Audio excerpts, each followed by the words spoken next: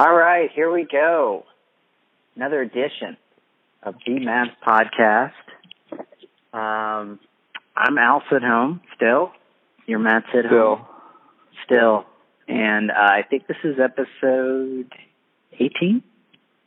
I think we're up to 18, yeah. Still no theme music, which we kind of made big talk about early on, but it hasn't come to pass. So, Yeah, I was gonna give kind of like a mid-season report on the Mavs, but I mean, maybe we should just start with ourselves, right? We are, we're at the midpoint of our first season, our rookie year. So, we should probably just evaluate. I think we need to get an updated logo, and I think we need theme music. We're going to get this done. Yeah. Before the end of the year, we're going to figure this out. Before the end of the season, actually. But give us credit for consistency. We keep showing up in your podcast week after week, so that's good. And, crack reporting. I think we're really right up there with some of the best reporters out there. I don't know about the reporting, but the analysis, I think, is on par with anybody else. I think... all right, so where do we start? Terrible loss. Should we go over? Yeah. That was Detroit. That was a little surprise. On one end, it was surprising because we've been playing well, but it comes down to rebounding sometimes. Like if the front line is strong, we tend to just look completely different. Is that fair to say? Yes, I mean, Boston is a good team, but they are a bad rebounding team. And I was at the game Monday night, and they... oh, nice. Yeah, and, the Mavericks were able to keep them off the boards and get some extra possessions for themselves. And, Carlisle did a great job, not to get too deep into that game, but getting Isaiah Thomas in pick-and-roll situations where he was always guarding Dirk after the pick-and-roll. I saw that. I love that. It made me think of what a great chess match a finals matchup would be between Brad Stevens and Rick Carlisle, because those two are just, they love the chess match, the strategy, the adjustments. It would be amazing to watch.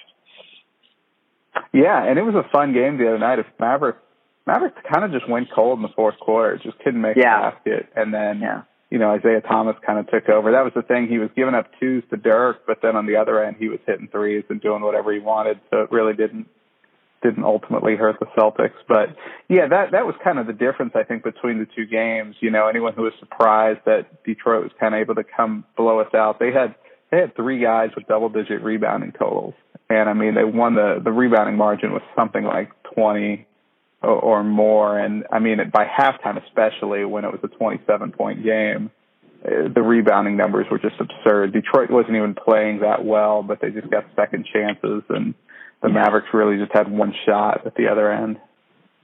Yeah, so that puts us, let's see, were we 1-3 or 2-2? 2-2, yeah. We had the upset against Utah, the big comeback game at home. I predicted the big loss, but I think that was a reverse jinx. I'm credit for it. And then they hammered Orlando Saturday night. I mean, that really wasn't much of a game. Yeah. And then, played a competitive game against the Celtics, and then just a real stinker outside of like the third quarter when the Mavericks sort of came alive and got back in the game. Yeah, and going back to Boston for a second, they're a real puzzling team because I still walk away from them just kind of like, as deep as they are, I don't love any of their players, Well, and I think Danny Ainge probably feels that way.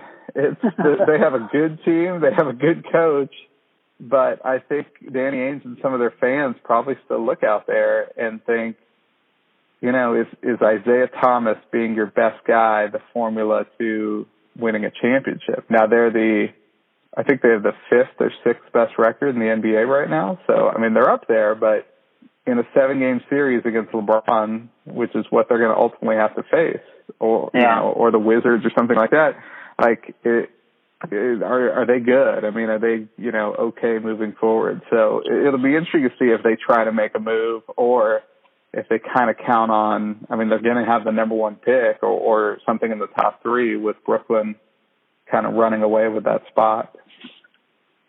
Yeah, I agree. I think I like the Wizards roster a lot better than the Celtics roster. The Celtics are primed for like a 3-for-1, 4-for-1 type trade where they just give a bunch of pieces to get a Paul George or Jimmy Butler. And, you know, I've got nothing against the Celtics. I hope they do something because, I even Al Horford didn't even look that great to me. I was like, you know, I know he's a great player. Maybe he just doesn't work with that team. I don't know, but nothing about I think they have a lot team. of guys. You know, I'm going to steal one of your theories, okay? And it's your old +1 theory. And that's, you know, you look at the Mavericks roster and you look at the Celtics roster, and some of the guys in the Celtics roster are kind of current Mavericks players +1. You know, it's like, all right, we've got Dorian Finney-Smith. Well, they've got Jay Crowder, who's probably just a little better. You know, not appreciably better. Yeah. And so they have this roster of like 8 or 9 guys. It's like, that's a good player. That's a good player. Now, they're a little younger. I think they, you know, probably have and obviously all the draft picks ahead of them as well. But, they're kind of in that same boat of you look at this Mavericks roster and, okay, are we good is Harrison Barnes our guy? Like, is that our top guy, or is the top guy somewhere out there? Yeah, exactly. Like, I would be very scared to pay Isaiah Thomas $24 million a year, like, or 25, whatever the max is going to be this summer. And I think he's a great scorer. I don't know. It's just how long can you keep this up? I know the spacing, the way the NBA is played right now, it definitely favors him, but gosh, that's a big commitment. Like, I feel better about a Harrison Barnes in that regard than Isaiah Thomas, you know? Well, yeah, it's almost like Yogi Ferrell. It's like, all right, great, we signed him for 2 years, and probably, I don't even know what the terms of the contract are, but if they had come out and said, hey, we're going to max out Yogi Ferrell, I think everyone would have been like, hey, this is a good run. And Isaiah Thomas has had a demonstrably better run than Yogi Ferrell. I'm not trying to directly compare the two, but I think in both cases, fans are sort of watching it, waiting for it to just sort of run its course, rather than this is a guy that we're going to build around for a long time. Yeah, I agree. And I wouldn't be surprised I would guess that Ainge is very open to trading pretty much anybody on that roster, including Horford, Isaiah Thomas, or Jay Crowder, just to get a legitimate two-way star, you know? Yeah, I think outside of some of the younger guys they have, like, you know, Marcus Smart or Jaylen Brown, you know, the newer guys, I think I think anybody is up for, and even those guys, I think, in the right deal. But I think he probably values the younger guys a little bit more right now than. Oh, yeah. I would say he probably values Jaylen Brown and Marcus Smart more to some degree, especially Jaylen Brown, just because he's so young and his potential is just so undefined right now versus, you know, an Isaiah Thomas. You kind of know what he is, as good as he is, you know? Yeah. All right. Well, let's get into these maps here. I thought it'd be fun this week. We've got a long break. We've got the All-Star game this weekend. We've got our two representatives being Mark Cuban and Wes Matthews. So I'm set record on the celebrity game tonight, so I'm excited to see how Cuban does out there. Yeah. And then I'm wondering, the only question I have about All-Star Weekend is Wes Matthews going to do the bow and arrow after every three-point make in that contest? Yeah, that would be terrible. That would be completely embarrassing for me. I think that would be a great bit. Like, he only got to like 10 shots, you know, because he's kind of doing this thing after every one. It's like 0 for 5. He's on the second rack. He's made 3 shots, and the buzzer goes, you know. Like, he doesn't understand the concept at all. He's just... Yeah, I don't know. I think Wes... I'm rooting for Wes to win the whole thing. Just represent, you know. Maybe that'll up his trade value. Who knows? But we'll get to trades later. Let's talk about what the Mavs did right for the first half of this season. I'm going to start with leaving Barnes at the 4. I think that was a move. Dirk went out early. Barnes flourished early at the 4. And they didn't mess with it much. They just kept it rolling. They immediately moved Dirk to the 5. And I think it's been a really good adjustment for both players. I could see, Dirk, he's always been a defensive liability. So what's new at center if he's a liability there? But, like the other night, he's been on a great run. And the other night against Andre Drummond, I think he had 24 points. He was just Drummond was kind of lazy on defense, and he was totally taking advantage of them. So I think it's worked out for both guys. I have talked a lot about Barnes and how impressed I am with his efficiency over the season. I don't have to get into that again, but he has by far been just a pleasant surprise for the year. I feel like we have somebody to build around, and when we go after free agents, they could legitimately look at our team and be like, you guys got one solid piece there. So I appreciate that. Yeah, no, I agree. I think the Mavericks have done a great job, and credit Rick Carlisle for this. But, with all the injuries and as bad as the season started, they did, because of the injuries, stumble upon, more than a few things. And I think most importantly, to your point, is that Barnes playing the 4 is much more effective. Yeah. And if Dirk had been healthy right off the bat, you're probably seeing Barnes at the 3, and who knows what we think at this point of his performance so far. Maybe it's not as good. I don't know. They probably would have figured out Bogut and Nowitzki weren't going to work together anyway. But yeah. I think Dirk getting hurt early on, really kind of sped that along, and we really saw Barnes first have to do more. There wasn't this sort of deference to Dirk. He wasn't even there to defer to. So yeah, he had to do more, and he has. And yeah, we've said enough, I think, about how great Harrison Barnes has been. Yeah, yeah. And the second thing I think they did right, a lot was made of losing that first rounder to in the Rondo trade, but to recover and essentially get what I think are first-round talents in Dorian Finney-Smith, Yogi Ferrell, both undrafted free agents. And then I still like A.J. Hammonds in the second round. Those are 3 young pieces that I think will have NBA careers. I don't know where they are, if they're starter material, if they're bench material, but to find 3 legit NBA players from having essentially 1 second-round draft pick. A lot of criticism to the Mavs, but they did really good in that regard, talent-wise. Well, and just to speak directly to that trade, we have Dwight Powell, and while he's probably, he's better than Rajon Rondo, and maybe people miss Jay Crowder, but I think Powell's become a rotation guy for us, and we've seen him really, come in and make some plays. I don't think he's ever going to be a superstar, but I don't think there's any doubt, like those other guys you just said, he's going to have an NBA career. Yeah, no, I agree. And, that was another point I was going to make too, just sticking with Powell and Justin Anderson throughout their ups and downs.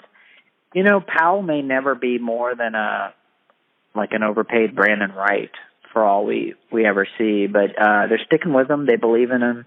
He's starting to hit his shot a little more. And, that says a lot. I think Carlisle really struggles with his sort of doghouse mentality and letting guys screw up. And Justin Anderson and Powell do that plenty. They definitely have visible confidence issues as you watch them on the court. But I think I spoke 2 pods ago about Justin Anderson. I think despite his erratic minutes, I think his jump shot's a little better. He's not cocking it back as much. And I think, was it the Utah game that he came in and just kind of started, the momentum going our way with just some defensive play? I forget which game it was. Yeah, no, you're exactly right. It was the Utah game. He had 2 points. He had that tipped dunk off the free throw.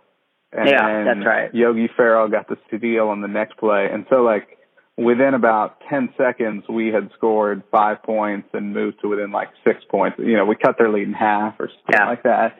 But, he got after it on the defensive end, and really he talked about after the game, you know, on the trip back from wherever they were last week, how Dirk kind of pulled him aside and kind of got after him a little bit and told him that even if his shot's not falling, he's got to, you know, bring the level of effort that he had last year. And that was really what everyone loved about Justin Anderson was, you know, pretty good athlete, but also just like he got in there and it was just the energy level just skyrocketed when he was in the game. And I think that's what, you know, his teammates are trying to tell him to stick with, even if like he's not knocking down shots. No, I agree. And then the other thing I think they've done right, which we've spoken about as well, is just not only finding Seth Curry and signing Seth Curry at such a cheap deal. I think it's 2 years, $6 million. But you know, they're playing him, and they're playing him a lot, and they're letting him develop, and they're playing him at the 1, they're playing him at the 2, and again, you start looking at this team and the young players. It's a nice collection of players, you know, when you're looking at Barnes, Finney Smith, Justin Anderson, Curry, Yogi Ferrell. I mean, those are 5 guys right there. Powell, 6. It's very Celtics-like, where you've got like 5 of the 6 of those guys might not even be starters, but they're good players and they're NBA players. And, you know, I think a year ago we were looking at this roster and we couldn't even find an asset, a tradable asset, you know? So that's shifted considerably. And that's worth noting because it's just easy to pick apart something like the Rondo trade that was just a complete swing and miss. But they've actually recovered well from, you know, if you look at the starting point of just not having much to work with.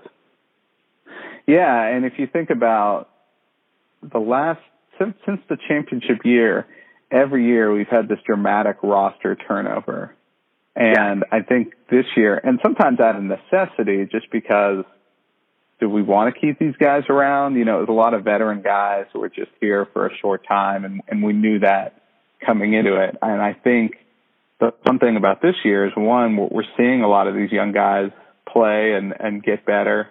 But I think also it's like most of these guys are going to be back next year, at least contractually, you know, barring some sort of trade, they're going to be around. So that's also kind of interesting. You know, you mentioned the Celtics, and these guys are pretty good right now. And with another year of development, next year we might be talking about even more valuable assets. And I was listening to the Bill Simmons podcast just a little while ago, and Sean Grandy, who's the Celtics radio announcer, was on there and talking about how 2 years ago the Celtics were the 5th worst team in the NBA, and now they're the 5th best.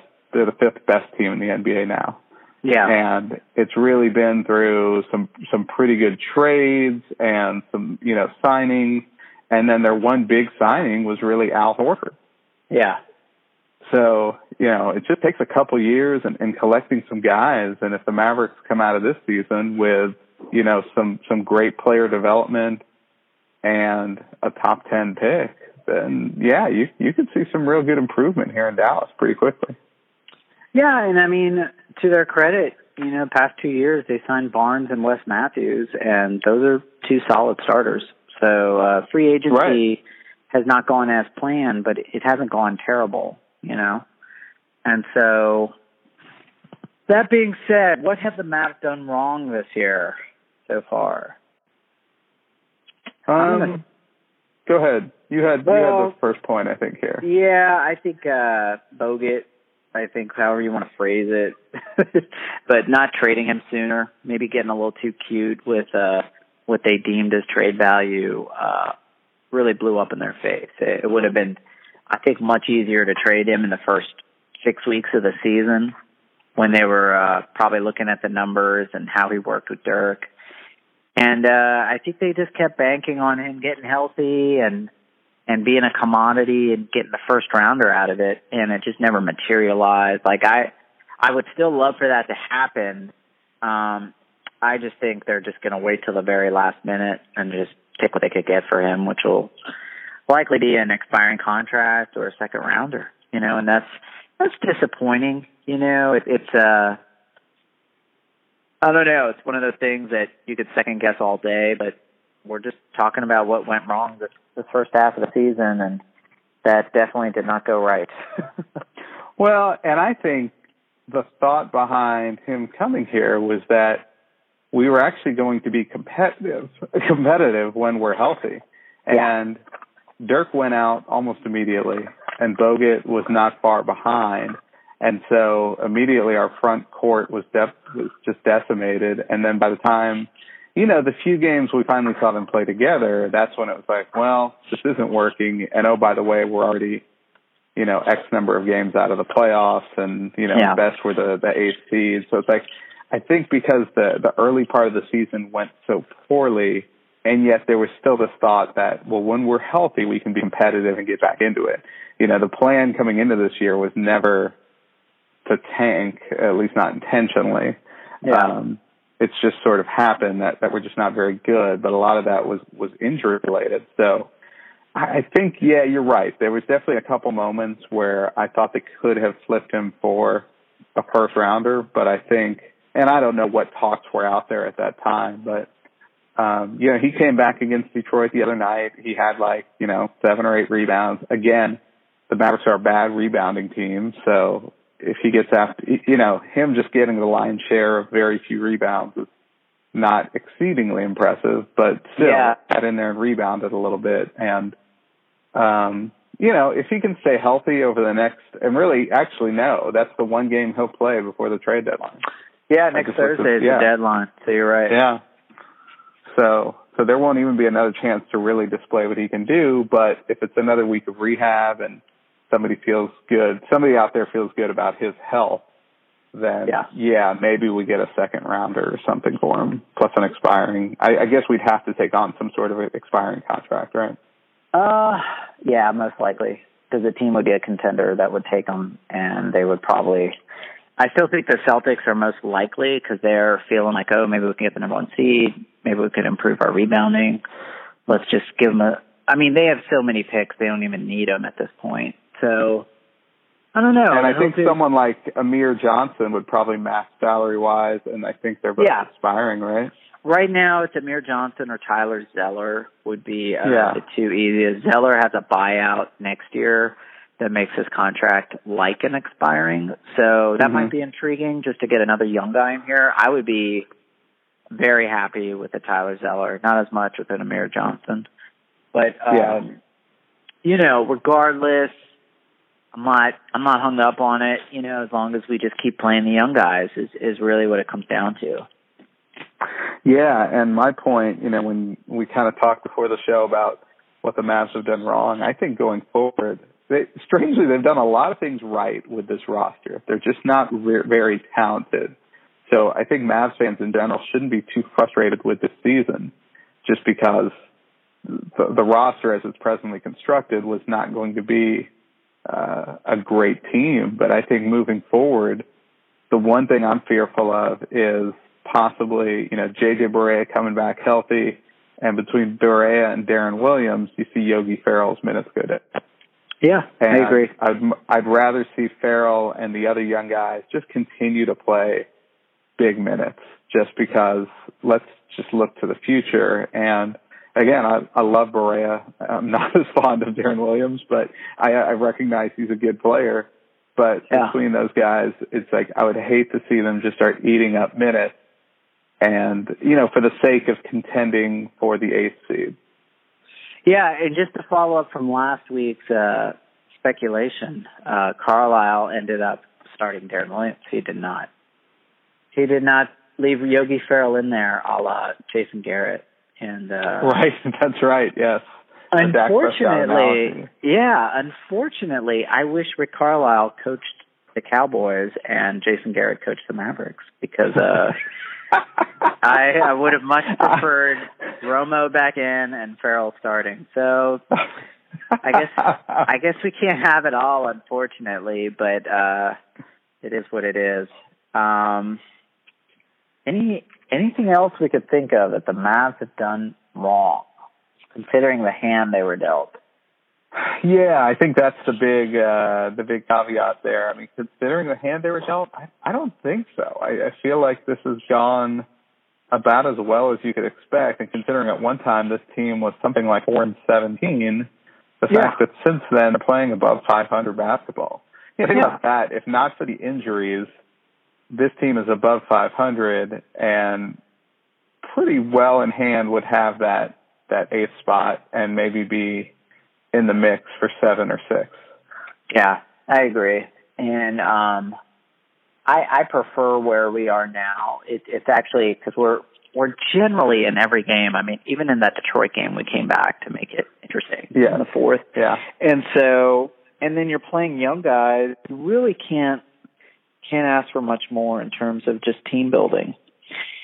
And so yeah, I agree. It's actually worked out really well as a season, just for on the spectator end too.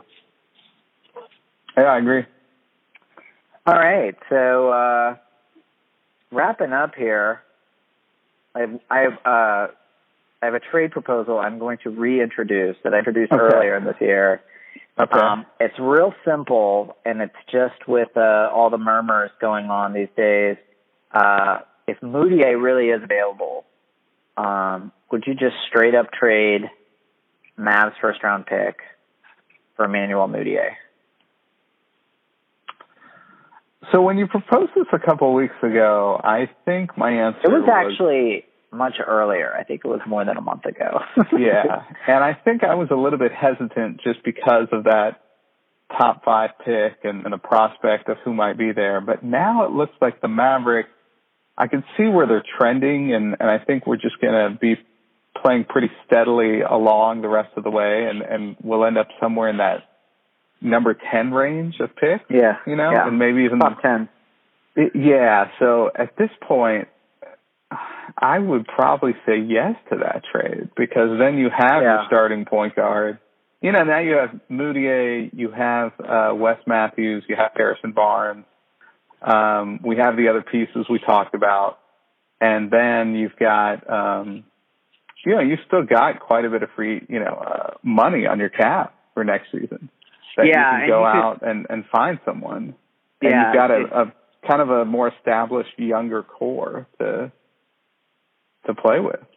Yeah, and I think I would do the trade as well, because keep in mind he's not from Dallas, but I think if he called anywhere his hometown right now, it would be Dallas, because he went to SMU. Right. And so he's familiar. And then I think the Mavs are best at player development, and I'm just trying to match up, players' ages a bit. And the idea of Carlisle starting a 19-year-old point guard next year, whether it's that Frank kid from Germany or Alonzo Ball or whoever, there's still just this mismatched feeling of like progression, where you've got Barnes taking that next step, and then you've got this rookie turning it over, and just we have to wait a couple years for him to really show. And so, right now, would I take that? Sure, of course, but with Mudiay, if they got him in here for like a half season, started working on his jumper, by like mid-season next year, he might start to mesh with Barnes, that much more, with Wesley Matthews. And then then a free agent looking at us is like, well, wait a second here. You've got your point guard, you've got your power forward, whether it's a Nerlens Noel or an Otto Porter, they're looking at us like, well, yeah, I could be that next piece. There's a team here. There's a culture. Yeah. That's when the culture of the Mavs can really shine, because it's like, look how we've just rebuilt this thing in about 2 years, and we've got this good mix of vets and young players. And you look at the bench then too, with all those young guys we mentioned. You have this exciting bench of like Curry, Nowitzki, Powell, Farrell, Finney Smith, Justin Anderson. I don't know. It just looks more like a complete team. So essentially, you're just lowering the risk with a lotto pick and just taking the sure thing. I think Mudio more a sure thing. Yeah. Yeah. And no, definitely more established than what we would get in the draft. I mean, we've seen, someone yesterday was running down the draft. I think it was Blake Griffin's year, and the second pick that year was Hashim Thabit out of UConn. Goodness. Yeah, wow. who just did nothing. And that's the number 2 pick. And at the time, it's like, oh, man, we got the number 2 pick. This is going to be great. And then it's like, wow, like he hardly plays in the NBA, and then he's out of the league. So there's no guarantees. And I think if you've got a guy that, has done a little something in the NBA, I think you're right, would mesh better with Carlisle. And could really give us a jump start. Yeah. No, I'd like that move. We'll see what happens. So prediction. Okay. Well, prediction, right? Is okay.